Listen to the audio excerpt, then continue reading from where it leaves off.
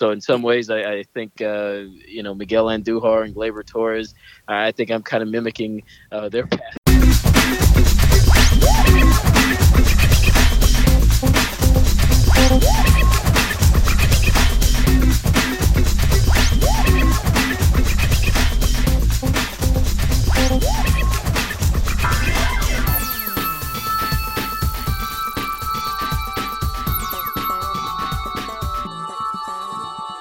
That there is New York Yankees ESPN beat reporter Coley Harvey, who spent an hour with me breaking down just about every angle of the 2019 Yankees and what fans can expect in the upcoming season. Hey everyone, Benjamin Block here, and thanks for tuning in to the latest episode of Block's Corner. Coley is entering his second year as a Yankees beat reporter, and like the talent-filled, youthful, and energetic team he covers, he brings that viewpoint to his ESPN column and to this conversation with me. And now, without further delay, here's Coley and I in full. There's a ton of storylines this spring, a lot of big storylines. It's amazing what has changed, honestly, just from a year ago. But before we get into all that, this is your second go-around as the Yankees beat writer for ESPN, your second spring training, albeit a much different experience, I'm sure. How has it been for you so far? It's been an unbelievable spring to this point, and it has been definitely different than last year. Last year I kind of came into this basically getting handed the job, I would say, about a week and a half before spring training. So is that right? So yes, so it was kind of like a fire hose pretty much all season, but definitely when I came down here to Tampa at the start of February last year, and then going through obviously March, and then getting into the season. So it was a whirlwind. This year, not quite as much of a whirlwind. Certainly, there are things that I know to do now. I know the people now that I didn't necessarily know this time a year ago. It's just a lot more comfortable for me right now. And I would argue that that even for some of those younger Yankees, it seems like they're a lot more comfortable too. I'm thinking about people like Miguel Andujar. I'm thinking of Gleyber Torres.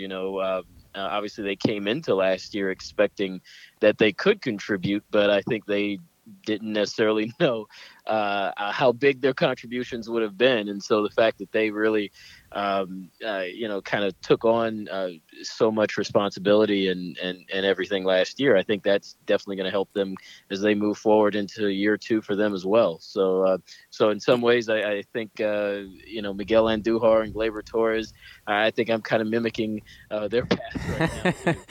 That's fair. Yeah, you guys all did kind of come up together, and it's kind of remarkable how it hasn't been that long of a time, and Gleyber Torres had to fight to win second base last year, and really, he's the only position, if you think about it, second base is the only secure spot in the entire Yankees infield, which is a good segue into what we should talk about first, is the competition at first base. You have Greg Bird, who has honestly soured on a majority of the Yankees fan base, but the guy's hitting like 500 for the spring. His ankle injury from 2018 seems to be well behind him. He's put on 20 pounds. He looks good, but he has looked good in the spring before. And then you also have Luke Voit when he's not slamming a sledgehammer against tires, which seems to drive fans crazy in a good way on social media. He's carrying his own weight as well. So what are you seeing from that competition at first base? You're there firsthand. Yeah, this is going to be a really good one. It's one of those things where I'm definitely very into it right now. I'm very, very intrigued by where this race is going at this stage, but I'm really going to be excited to see where this thing shakes out by the time we get to the end of March, because, as you mentioned, there have been past springs where Greg Bird has performed well, and this year, honestly, I don't know if it's necessarily that he's performed well. It's just, he's really, he just looks so comfortable. Does he? Yeah, he looks really comfortable. I'll say the game, that we're talking out of today, the game this Sunday that, that Bird was part of, didn't look quite as comfortable as he's been throughout the spring, but overall, I still feel that his swing is just fluid. He even has said that he feels like at times last year he got away from from doing some of the things that he knows his swing is capable of doing. He kind of got away from some of those mechanical things that he knows he can do well. Some of the focuses, some of the areas of his body that he focuses on when he swings, he got away from some of that as well last year, and some of that could have just been him compensating for the injury. I think so. Yeah. To be honest, but just looking at what he has done this spring, he says, hey, his big focus is continuing to stay behind the ball. He's going the other way very well. It seems like just about every time he's hitting the ball, he's hitting it to the opposite field. And he's not just hitting it to the opposite field, he's hitting it to the opposite field with authority, which, you pretty much only see Luke Voit and Aaron Judge do in this lineup with any real success, and even Giancarlo Stanton as well to a degree. But that being said, as well as Greg Bird has played, Luke Voit has been very strong as well, particularly offensively. He's had a couple of home runs.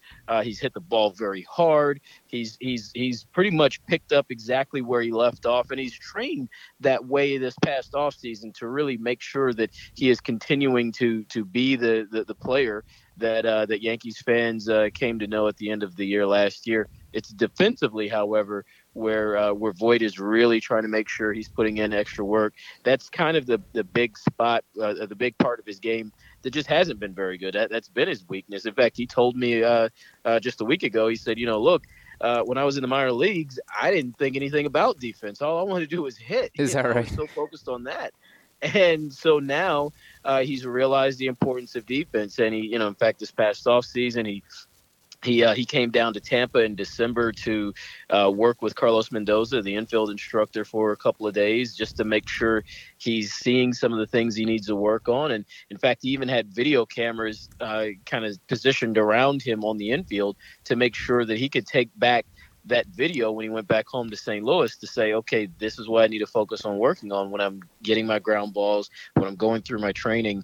And then, of course, he arrived early here to spring camp. And I think that's the big thing for both of those guys. Both first basemen, they really ramped up their offseason work, particularly on the field work, there at the end of January, going into February. And, and it showed, that extra time down here in Tampa, getting some of that extra defensive work, even getting some of that extra batting cage work. I think we're seeing some of the ramifications of that. I think we're seeing that both players are coming in so well, and that's part of the reason why this competition has been so good, so intriguing, so interesting early on. But again, my big thing is I'm really interested to see what happens by the time we get to the end of March, where these two will stand, and if the Yankees just kind of have that realization that maybe they should keep both of them on the roster. Yeah, that's the question, is should the Yankees, or do you think Boone will decide to carry two first basemen on opening day? I can't remember the last time that's really been a conversation. I mean, you go through the years from Teixeira on down to Tino to Don Mattingly. I mean, the Yankees have been fortunate enough to have a lot of first basemen, quality first basemen, where they haven't had that sort of question mark in camp. But you mentioned Carlos Mendoza also, which could be the name that Yankee fans should really get to know because he's been working obviously with Voit, but also a lot with Andujar. If you want to go to the other side of the diamond here, he's clearly been focusing on defense. I heard Willie Randolph speak about it during Sunday's broadcast where the Yankees were hitting a plethora of home runs that we'll get to as well. It was a home run fest Sunday. But Willie Randolph said something very interesting. He said he himself and Carlos Mendoza had drilled into Andujar to start taking a little bit of that split step hop that you see so many infielders sort of have in their defensive repertoire, as the pitch is being delivered, because he was saying that Andujar had become a little flat-footed, which had been maybe a direct result for some other part of his approach that sort of lacked, I guess. So yeah, how good has Mendoza been for Andujar in addition to Voit? What are you seeing there? Yeah, it's interesting. It's interesting that you say that because both players, honestly, kind of suffer from the same illness, so to speak, and that is that they were very flat-footed. It's slightly different mechanics to both of them. For Voit, it was primarily that he was just upright. Period. He had a tendency pre-pitch to kind of play upright, and then even when the ball was kind of coming to him, still kind of being a little more upright than he needed to be. In fact, there was, I believe it was this past Friday, it was before one of the games recently, I was watching them do some pregame infield with Voit, and you could constantly hear Mendoza saying, stay down, Luke, stay down. Oh. And he wasn't saying it in a negative way. It was, that's your focus. Make sure you are focusing on keeping your body, bent at your waist. Just a reinforcement. Yeah. Now for Andujar, the focus isn't so much on staying low. It's on getting after the ball as soon as it's hit. It's having that anticipation to be ready for the ball as soon as it's hit to you. Because you're right. There were moments where he was flat-footed throughout last year, and it seems like now he is being a lot more aggressive with that first step. He is a little bit more.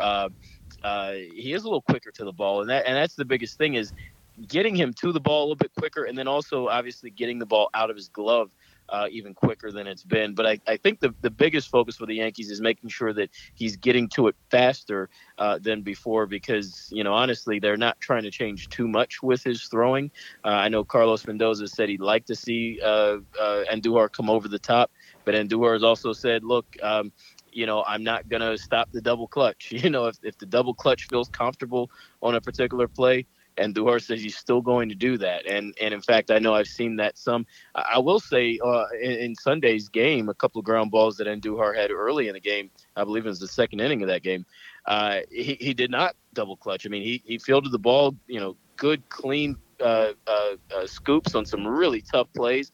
And he got the ball right out of his glove very, very quickly, very strong throws. And that's exactly what they've been trying to ingrain in him. And I've seen Willie Randolph out there working with Andujar a lot this spring as well. So I understand now that I hear that that's what Willie is saying that they've been working on. I can picture that. I have seen Andujar kind of having a little bit more of that, not hop, but that anticipatory step just as the pitch is coming. And I think that's going to be a big difference maker for him this year, because, again, it is about making sure you're on your toes, you're on the balls of your feet, and you are ready for that ball that's coming right at you. Because, for any player, and I think this really goes at any age level, skill level, you do have that tendency to kind of sit back and get complacent. Oh, the ball's not coming my way. I'm going to kind of take it easy on this pitch. And then, of course, it's that pitch where there's a ball that's rifled towards you. So it's kind of conditioning Andujar to make sure that he's doing that all throughout the year. And, again, to this point, it seems as if he is he's taking that advice and seems to be doing pretty well with it. Again, we'll see when we get to April and May and June if that advice really is being followed into the season. Yeah, of course. Obviously, George Steinbrenner Field is a different animal than Yankee Stadium in the Bronx and wherever they travel to up here in the majors. But I like the word you said, conditioning. I feel like that's the key word here, because it's my own speculation, but I think especially in Andujar's case and in any young player's case who has a tremendous amount of athleticism, it's easy to sort of fall flat-footed because he knows he has such an amazing arm. And so to put it together and condition himself, whether it's a hop or a first step, whatever it is, in whatever form that comes, to have that sort of anticipation and ingrain it in him, like you said, it's good to hear. It's encouraging to hear. Let's step over to shortstop. And I mean, did you see this from Troy Tulowitzki when you heard the news, as we all did, that he was basically going to be the full-time replacement until Didi comes back from recovering from Tommy John surgery? He's looked the dexterity at shortstop, the arm strength, obviously the power with the bat. I can't think of really a bad thing to say about him. Not that I'm looking to, but I mean, what are we seeing from this guy here? Yeah, it's funny. I keep thinking, I've thought about this ever since Aaron Boone said this. Gosh, I guess it's probably been a week or two now.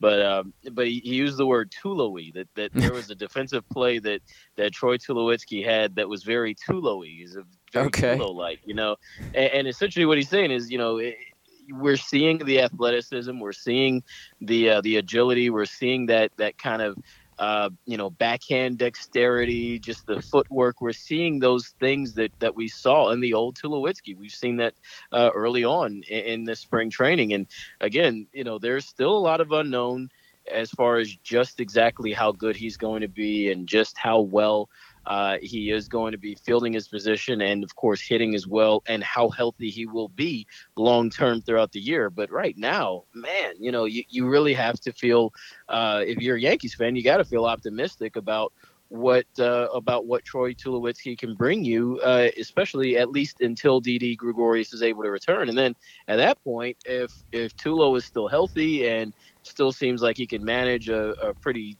hefty load, then of course it becomes interesting when Gregorius comes back. Very. How quickly do you try to wean him back into the program, or if you're able to at all? Because you kind of run the risk at that point of what happened with the third base position last year. Of course, Miguel Andujar was performing so well. Brandon Drury had to take that time off because of his vision issues and head issues. And, when he came back, of course, Drury was still playing okay. He was hitting very well in the minors when he got healthy again. But the problem was Andujar was just hitting so well at the major league level, you had no choice but to keep him there. And I wonder, I don't think obviously that exact scenario will play out at shortstop this year, but I am curious to know what the Yankees would do if Tulowitzki is performing as well as he has been so far. And then, of course, if Gregorius comes back, I think you've got to play Didi, but you've got to go probably in more of a platoon situation. That could be a moment where, we're talking about bringing in 2 first basemen to start the year. That could be a moment by the end of the year. You've got 2 shortstops. And then, of course, you still have Gleyber Torres, and you've got DJ LeMahieu, who could go over there at some point as well. So really, really interesting problems to have. But for right now, again, like I said, from what I've seen of Troy Tulowitzki, he is looking like the Tulo of old, and that's not just with the glove, but that's certainly with the bat, with the pop that he's had with a couple of home runs. All around. Yeah, and you brought up DJ LeMahieu, who the Yankees brought in. Only the Yankees would have a 3-time Gold Glove second baseman who's basically going to sit on the bench or platoon, at least to start. Yeah. Leave it to the Yankees to have that sort of scenario, but it will be very interesting. Just last thing on Tulowitzki, how much of this, you're around him and you see him in the clubhouse and you get the vibes as well as what we're just picking up from in-game action, but how much of his success right now is adrenaline from trying to prove to Toronto and others that he could still play versus the kind of talent that he has to have on a day-to-day basis? Well, that's a good question. I think there's certainly a mix of both. And I would say probably the proving aspect of things is probably outweighs everything else right now. Yeah. He has said that his motivation is his 5-year-old son, who was actually at the ballpark today. He was in the clubhouse at one point during Sunday's action. And like you said, that's important to him. Knowing the fact that the last time his son really saw him playing ball was when his son was 3 years old, and doesn't really, remember that, nor really probably will remember that for the rest of his life. It's an interesting point. That has bugged Troy in a way. He says, look, I want my son to be able to have these memories of who I am as a player. And so my motivation to get my motivation during the time I was hurt was to get healthy so that I could come back and play for a team and contribute in a big way.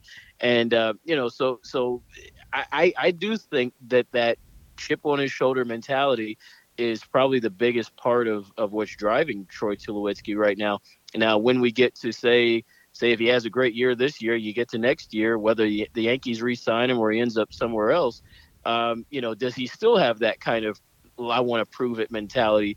That would be interesting to kind of dissect at that time. But definitely, I certainly believe this is what's pushing him right now. This is what's driving him right now, and will that adrenaline run out? I don't know. I think we're going to probably go through a lot of this year with him still trudging right along. I don't think that adrenaline will fade, at least just based on what we're seeing. And, again, he looks healthy. Same thing the Yankees have told us as far as what they saw in his workouts and everything. That's coming to fruition right now. I agree. Yeah, I think specifically with Troy Tulowitzki, a lot of his success could really fall under how Aaron Boone chooses to manage him, and in sort of a collateral kind of way. Because as you remember, we were both there for Thurman Munson Awards dinner where we Mm-hmm. saw Boone and Didi and Andujar before they made the trip down to Tampa. And I remember Boone saying that he felt as if he's going to really benefit from having sort of like an 11-man rotation, alluding to DJ LeMahieu and having him, and when Didi comes back, sort of having a rotation of guys to kind of play short, second, and Mm-hmm. third. So I sort of tie a lot of Tulowitzki's impending success this year to how Boone handles him and keeps him fresh and sort of helps. I think he can help maintain that adrenaline by handling him in the proper way. I don't think we're going to see him play shortstop on a everyday basis. So that'll be interesting to monitor. And how do you see LeMahieu? How's he fit in so far? How do you see his value sort of mixing in with this current group? Yeah, I mean that value certainly is going to be there from that defensive standpoint, as you were just mentioning, but even from the offensive standpoint too. I mean, this is a guy who's won a batting title. This is a guy who Right. can put good wood to the baseball. So I think that we're going to see him contribute and kind of. I almost picture Neil Walker from last year, because Walker was just that do-it-everything utility player. I mean, you could plug him into the outfield. You could plug him first, second, third. You could plug Neil Walker pretty much anywhere. He was going to get the job done. LeMahieu may not play quite as many positions, but he still is kind of going to be that utility-type player. And Neil Walker last year, he had so many clutch hits. There were moments where went through some pretty rough slumps. Don't get me wrong. I'm not going to ignore that. But he did have timely hits in.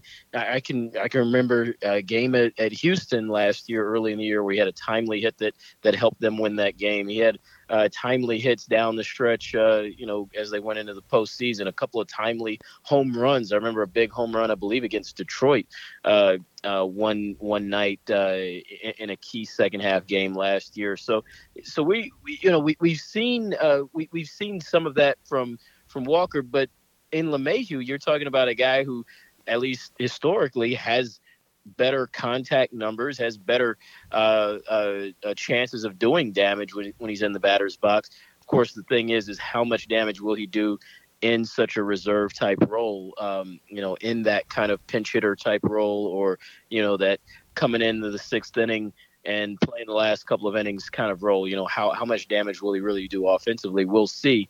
But defensively, certainly will maybe clean up any types of miscues that you may see at third base if Andujar isn't quite where the Yankees hope that he is. I think having the chance to move LeMahieu over there at times will kind of help ameliorate some of those issues that could still pop up. Mm-hmm. Second base, it's just going to give Gleyber Torres some time to get some days off, as well give him opportunities to move over to short, to give Tulowitzki some days off. So really, I mean, there's so many benefits to having a player like LeMahieu, and it's not just the fact that he's a good defender, can make good contact, isn't going to strike out a whole lot.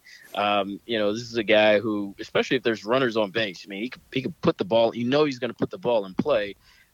You can put on hit and run situations. You can, you can be so much more flexible offensively with a guy like this, especially late in late in game situations. And then also just knowing that you can kind of give the rest of your, some of your other key players in the middle infield, that you can give them some of those breaks. I think that's going to go a long way too. So there's so many ways that you can go with this guy, and it's like you said, it's good on the Yankees to have him. Yeah, tremendous. And flexibility is his value for sure. I mean, in the last 3-4 years, he's flirted with 200 hits in a season. He's been averaging about 30 doubles a season for the past 3 years. And then on the flip side, yeah, if you want to move Glaber over to short to give Tulo some time off and you insert LeMahieu at second base, he was .993 fielding percentage last year, Gold Glove winning year, and career-wise, he comes in at around .990 fielding percentage as a second baseman. So his value will most certainly be with his flexibility. Definitely a good guy to have. And speaking of a really good guy to have is somebody who couldn't have been higher on the Yankees charts, and he's definitely slid down in part to some injuries, the most notably the two groin injury stints that landed him on the, I guess not the disabled list, the injured list now. Gary Sanchez we're talking about, of course. So what's the stability look like at catcher? He homered on Sunday's game, one of the home runs. I'm just wondering, you still have Austin Romine in the wings, who had really a career year in many ways last year, and there's no way to guarantee that he'll be able to do that again if need be. Kyle Higashioka is also on the depth chart, and he's got a very good bat and a promising future. But overall, this three and maybe others that I'm not mentioning, what do you see as stability-wise at catcher? Yeah, and then you got Ryan LeVarn way back there as well. Oh, right. Man, he has hit really well in spring, at least just looking at some of his batting practice and other things.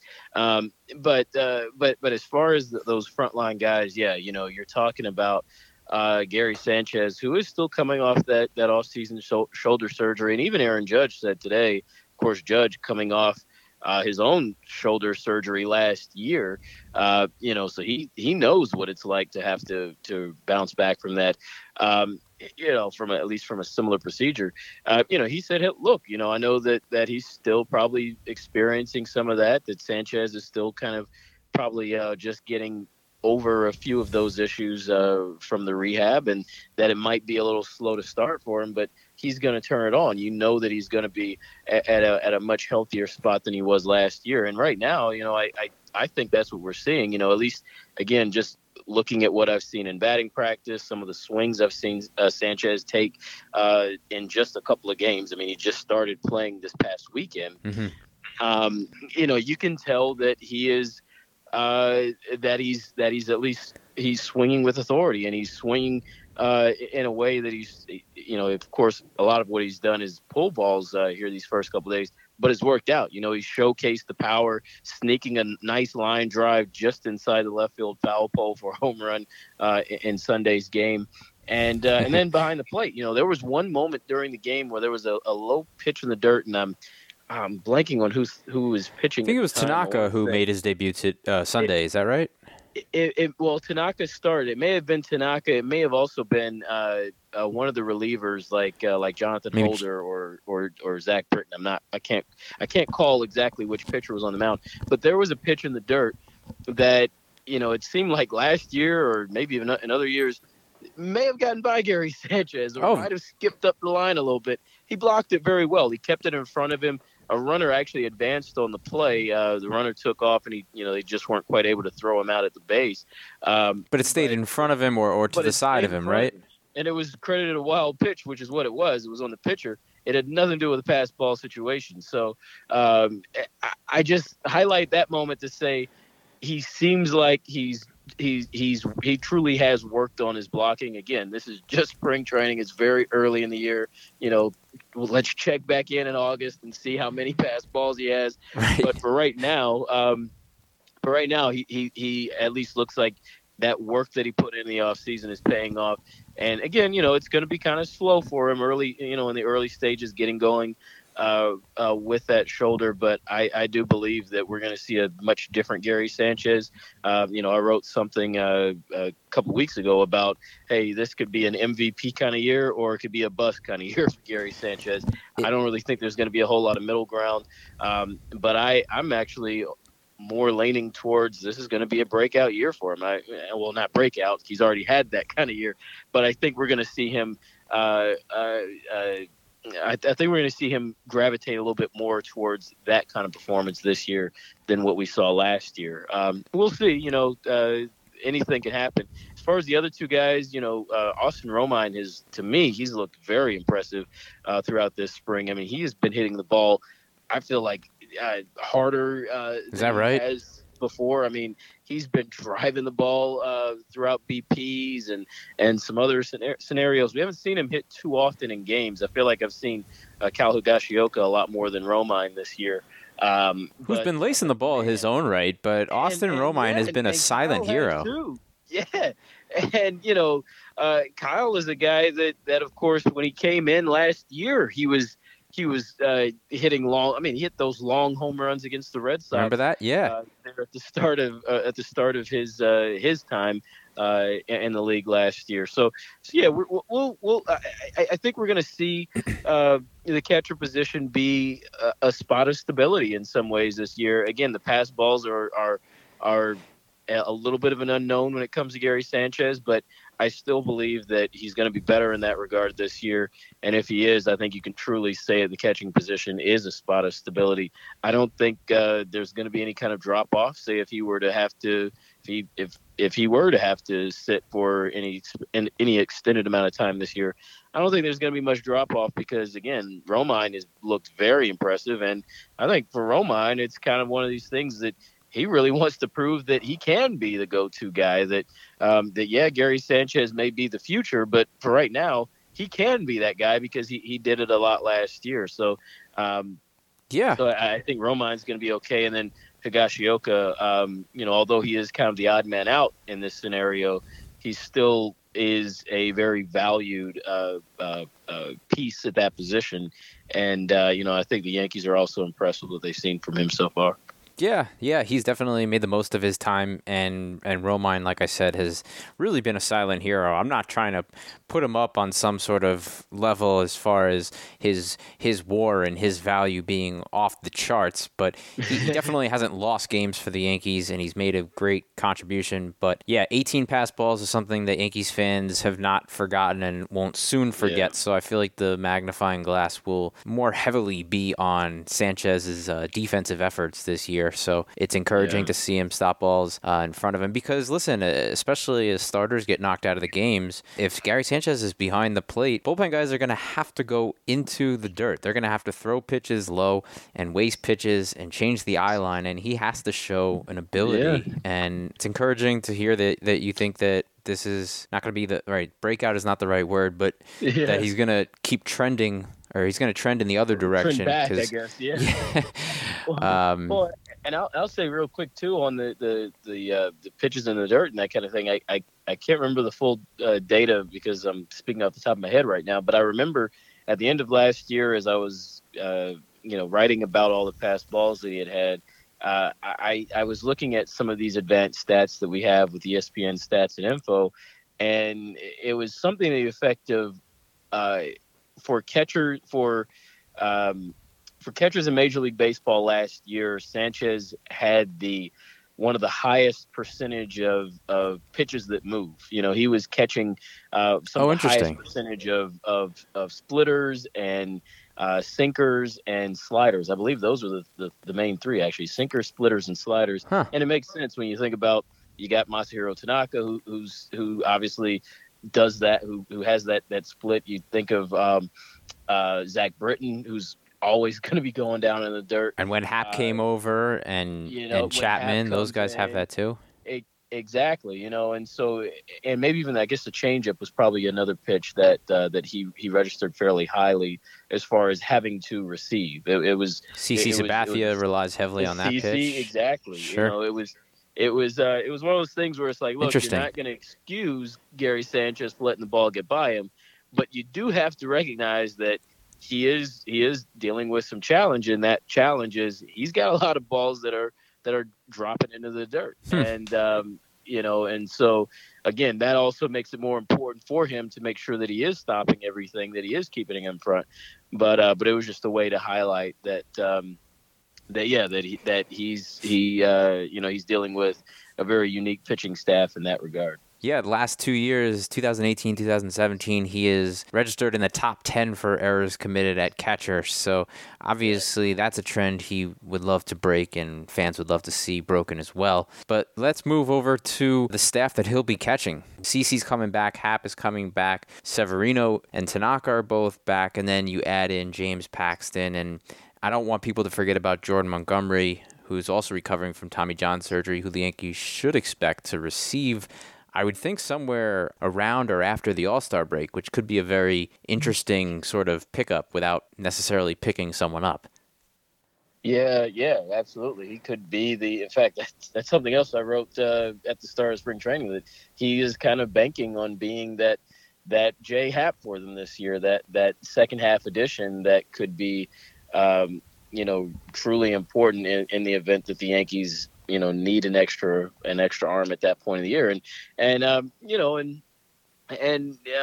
Again, he was a pitcher that was doing just fine when he had to go on disabled list last year. He started off really strong. It seemed like he I think the most he gave up was maybe 3 runs in a game, maybe even just 2. But he was managing things pretty well through his first couple of starts, and then of course ends up having that UCL injury there in Houston, and then undergoing Tommy John surgery.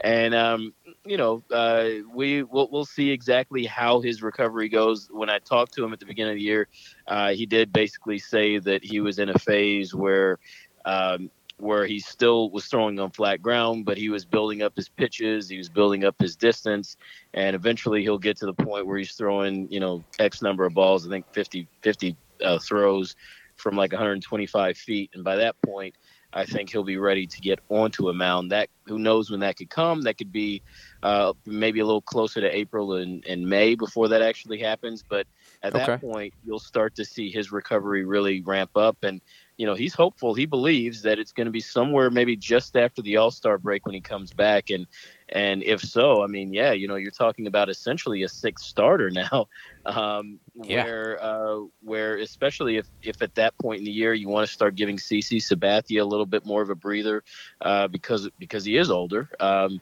everything that he's got going on. Now you've got a lefty who can fill that role, who can fill that void. I still would probably imagine that if the Yankees aren't quite getting the type of pitching, and maybe if there's an injury or so here or there, they're not quite getting what they want as we get going into the second half. I could certainly still see them bringing in a pitcher by the trade deadline.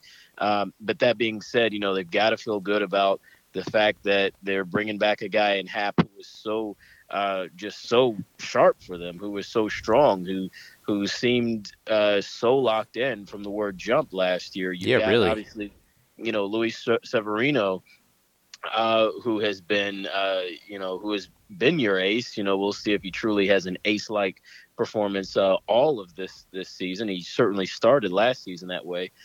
Didn't finish it that way, but certainly started that way.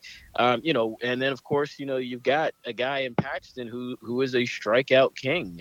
You've got that bullpen that is also going to kind of absorb some things for the Stars as well. The starters aren't going to have to be required to go 8, 9, even 7 innings on a regular basis. If they can get through 4 handed to the bullpen on a very consistent basis, things are going to be okay for the Yankees because that bullpen is so strong. So I think you're going to see you're going to see fresher starters this year. And I think that again, having some of the arms that they do have, like Paxton, like Happ, like Severino, like Tanaka, and then of course CC and what he has been able to do these last couple of years. Again, he still has won games. He hasn't obviously won the way that he used to, but he's still won games. I think the Yankees are feeling pretty set with what this rotation can do. But again, like I said, I could certainly see a scenario where down the line maybe they do want to add another starter. They are of course going to look at what they have as well. Jonathan Loaizaga, who was so strong when he came in, is basically a spot 6 starter last year. I would imagine that he would be in that mix as well this year. Right, and Domingo Germán could also be another one, right? Exactly. He had such moments last year. I could see him in that mix. And then, Michael King is a guy who they really want to groom into some of that role. But again, he began this spring hurt. That's going to kind of slow him down, set him back a little bit. but who knows? Maybe we'll see him grow into some of that as well. They're still high on Luis Sessa. They're also high on Chance Adams still. So those are two other pitchers who could factor into that spot as well. Yeah, those two last guys you mentioned have had some spot starts for them last year, and so they could prove to have some value in that role again. And on paper, the bullpen, like you said, it's obviously, headlined by, the addition of Adam Ottavino, local kid, and just a sort of an elastic arm. He throws fire, but also has a wicked slider from videotape that we've all seen. And then Betances is still there at the back end. Aroldis Chapman is still there. And then you got guys like Chad Green, Chase Adams, Zach Britton, who can sort of give you length. I laughed to myself. I didn't want to interrupt you, but I'm a little slow to come around to the modernization, specifically as it relates to pitching, where I think you said something, and you're not wrong, where starters go 4 innings, 5 innings, and then you throw in these guys. It's encouraging that the Yankees can do that, but I guess I'm still cut from an older cloth where I'd like to see 7 innings or at least, not have this overblown congratulations when someone goes 7 innings. But that's a conversation for another podcast, I guess. But it's funny also that the balance of the Yankees pitching, they have more lefty starters than righty starters now. CC, Happ, and Paxton, all big lefties. And then you got Severino and Masahiro Tanaka holding down the righties. So it's a good balance overall, I think. And I was thinking about it from sort of a macro level. The Yankees, ultimately, there was an 8-game difference, right, that separated the Yankees from the Red Sox in 2018, albeit that the Red Sox had an absolutely historical season. It was an 8-game difference. So with everything considered that we've talked about, do you feel as if collectively they have brought in and improved enough to eliminate an 8-game difference gap or eclipse that gap? That's a good question. I think that I think in some ways they have. Of course, getting one extra big bat probably really would have helped. I'm still not sold that Bryce Harper would have been that bat. Clearly, the Yankees were never sold that he would have been that bat. $330 million. That's a lot. Yeah. Actually, it's the years that bother me more than the amount of money. Yeah. Oh man. Yeah. Well, yeah, I can see that too. I would also say, Machado certainly I thought could have fit that bill before Tulowitzki entered the picture. But, as we discussed a little bit ago, Tulowitzki is looking the part right now. And if this all pans out by season's end with him, that's going to really look like a genius signing. And league minimum. And so for that reason, at this stage, as I kind of look at the whole situation, I got to say that I believe the Yankees are in a spot right now where they improved, and at the same time, I'm not sure that the Red Sox are in a position where they improved. I think the Red Sox obviously still have the position players. They're still very good, defensively, offensively. But that bullpen, which was so atrocious last year, may have gotten worse. Kimbrel's still hanging. He's still without a team right now. Yeah, the starting rotation is solid. It's good. It's very, very good, in fact. But at the same time, are you still going to be able to get some of the kind of performances, particularly late in the year down the stretch, that you got from from some of those key pieces? Especially, I'm thinking Chris Sale, who was so banged up, so beat up, and was kind of on and off and on and off. Again, I think had the Yankees been a little bit more in the picture by the end of the year, he's pitching a lot more, he's playing a lot more late in the year, and that probably affects him going into the postseason. And then who knows what could happen. But all of that being said, I think right now on paper, yes, I do believe the Yankees have made up enough ground that they could catch the Red Sox. Are they the better team? I don't know. I mean, I still think that. I thought at this stage last year, I thought both of those teams were in a neck and neck race, and we were going to have a neck and neck race all the way to the end of the year. Yeah. Obviously, that didn't play out that way. I'm not sure if it's going to play out that way again this year.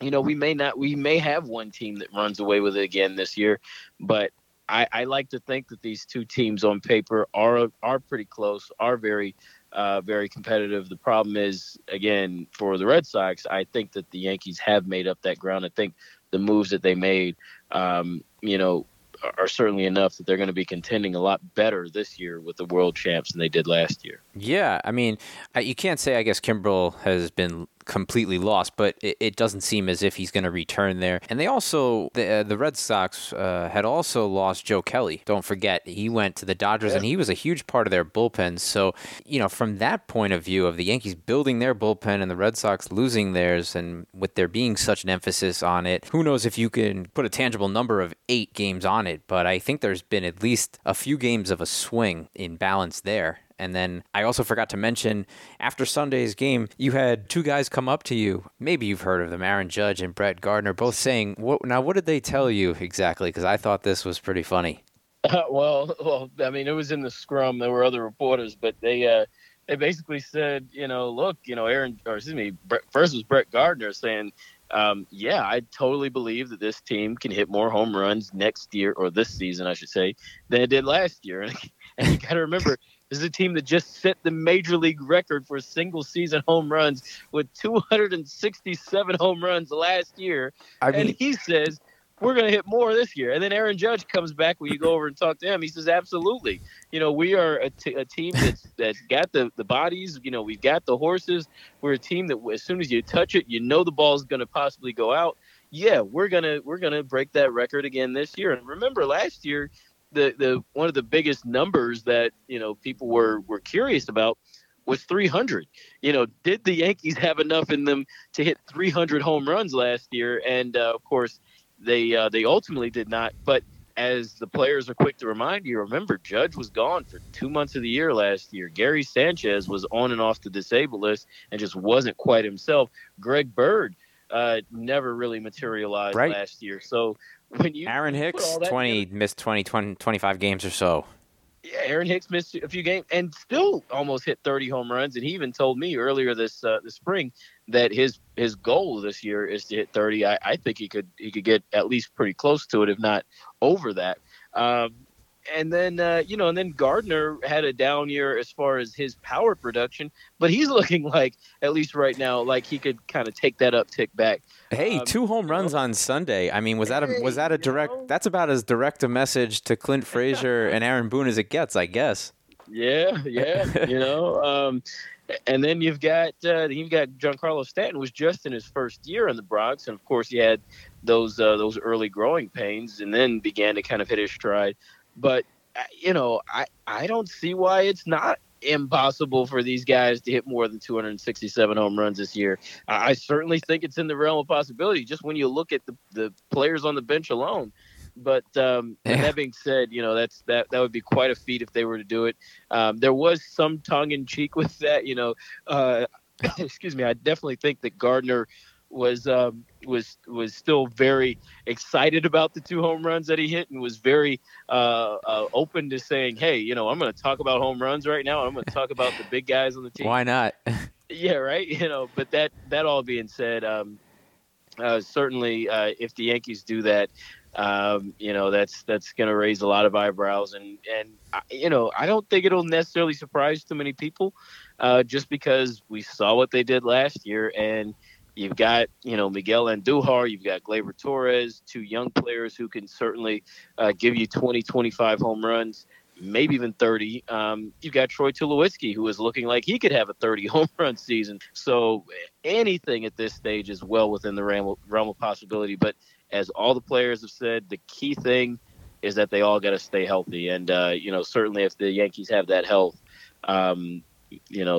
300 might even be in the mix too. It's both funny and very serious how 300 could be achieved. So whether or not it was tongue in cheek, you gotta take it for what it is. And it's just funny how spring, everything seems bright and optimistic, probably for all the teams across the league, but most definitely for the Yankees right now. Everything seems very up and up. And I don't want to talk too much negativity, but what are you hearing, if anything, about Jacoby Ellsbury? He's been a guy who's been obviously disappointing as far as the contract that was given and what has resulted since. But is he hanging around the complex this spring? It seems like he's off to another rocky start, and injuries are still plaguing him. What are you seeing? Have you spoken to him? Is he getting team support, or is he more or less kind of a forgotten man? What are you hearing about that? Yeah, well, for right now, he's still not at the Yankees complex. That could change fairly soon. At some point in the next week or two, maybe we'll hear a little bit more. But the Yankees decided to begin spring with Ellsbury in Arizona. He's been back home training there and continuing to go through his rehab from the plantar fasciitis issue that he's dealing with and the hip issues that kind of began that. And it was just one of those things where they sat down with him and he said, look, I feel more comfortable staying in Arizona. They have one of their assistant trainers who's actually out there working with him. Okay. And so he liked the facility that he was at. It just seemed like it might have been a little too cumbersome to bring him to Tampa. It's a brand new facility, brand new people that he'd be working with.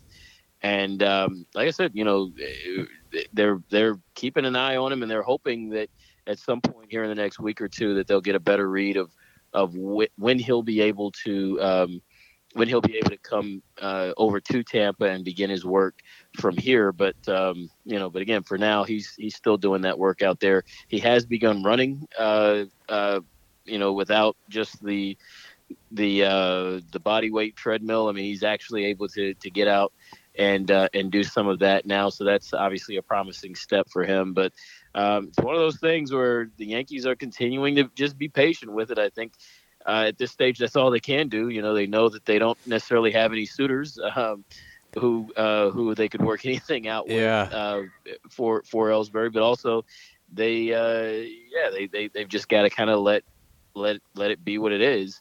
And and they're biting that bullet, so to speak. But we'll see.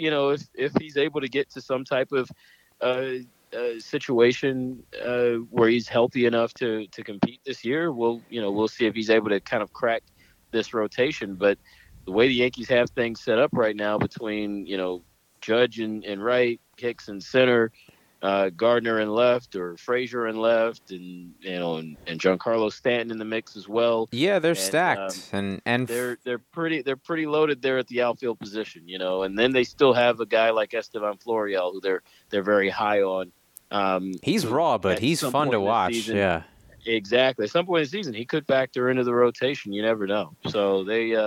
So it could be quite the challenge and the climb for Ellsbury to crack into things. Yeah, injuries you could never tell. That's the I guess that's what makes sort of the whole prognosticating game fun. So who knows if Jacoby will ever be roaming the outfields of Yankee Stadium, over the next 2 years. It would be nice just to see what he still has, but it hasn't really seemed to materialize for him, which has really been Aaron Hicks's gain, and which is evident in the new contract that they gave him, which was definitely well deserved. What about Didi? What are you seeing there? Lastly, so Didi Gregorius is still just kind of going through his rehab from the Tommy John surgery, and he's throwing and running and taking ground balls, I think, right?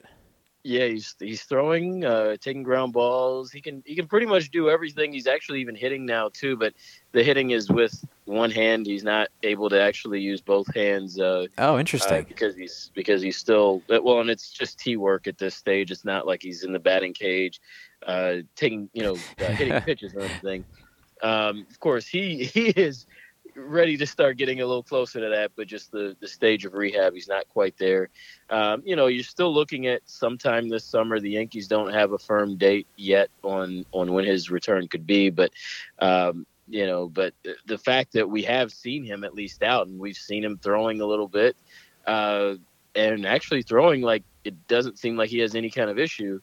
That seems to indicate that maybe he is trending in a good way, and who knows? Maybe by middle of May, we're getting a little more information on, could a May return happen, or could a June return happen? I think we're gonna see a little bit more and learn a little bit more about Didi's recovery once we get into the regular season, and then I think again once we kind of get towards the end of April, I think we'll start to get a clearer picture of what he'll be able to do, when he'll be able to do it, and what the rehab, as far as rehab games, what that rehab that phase of his rehab process will look like.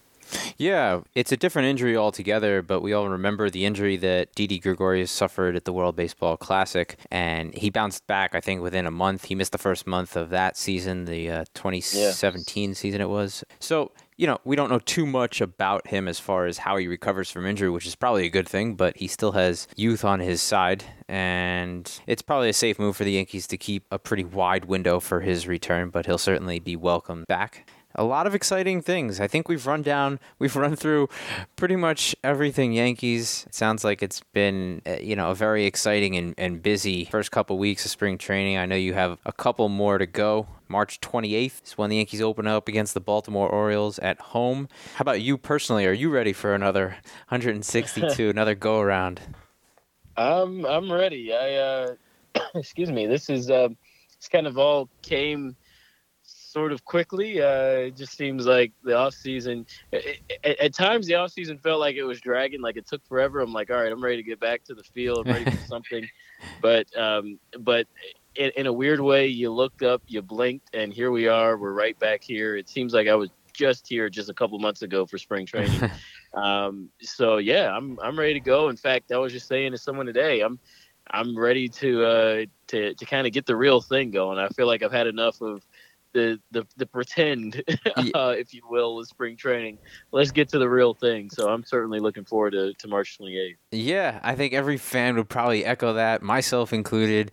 Can't wait for the season to start to see what these guys are really doing when it counts. And it's going to be another exciting year. So we'll definitely follow along with you. I appreciate you coming on, and thanks for taking some time, Coley.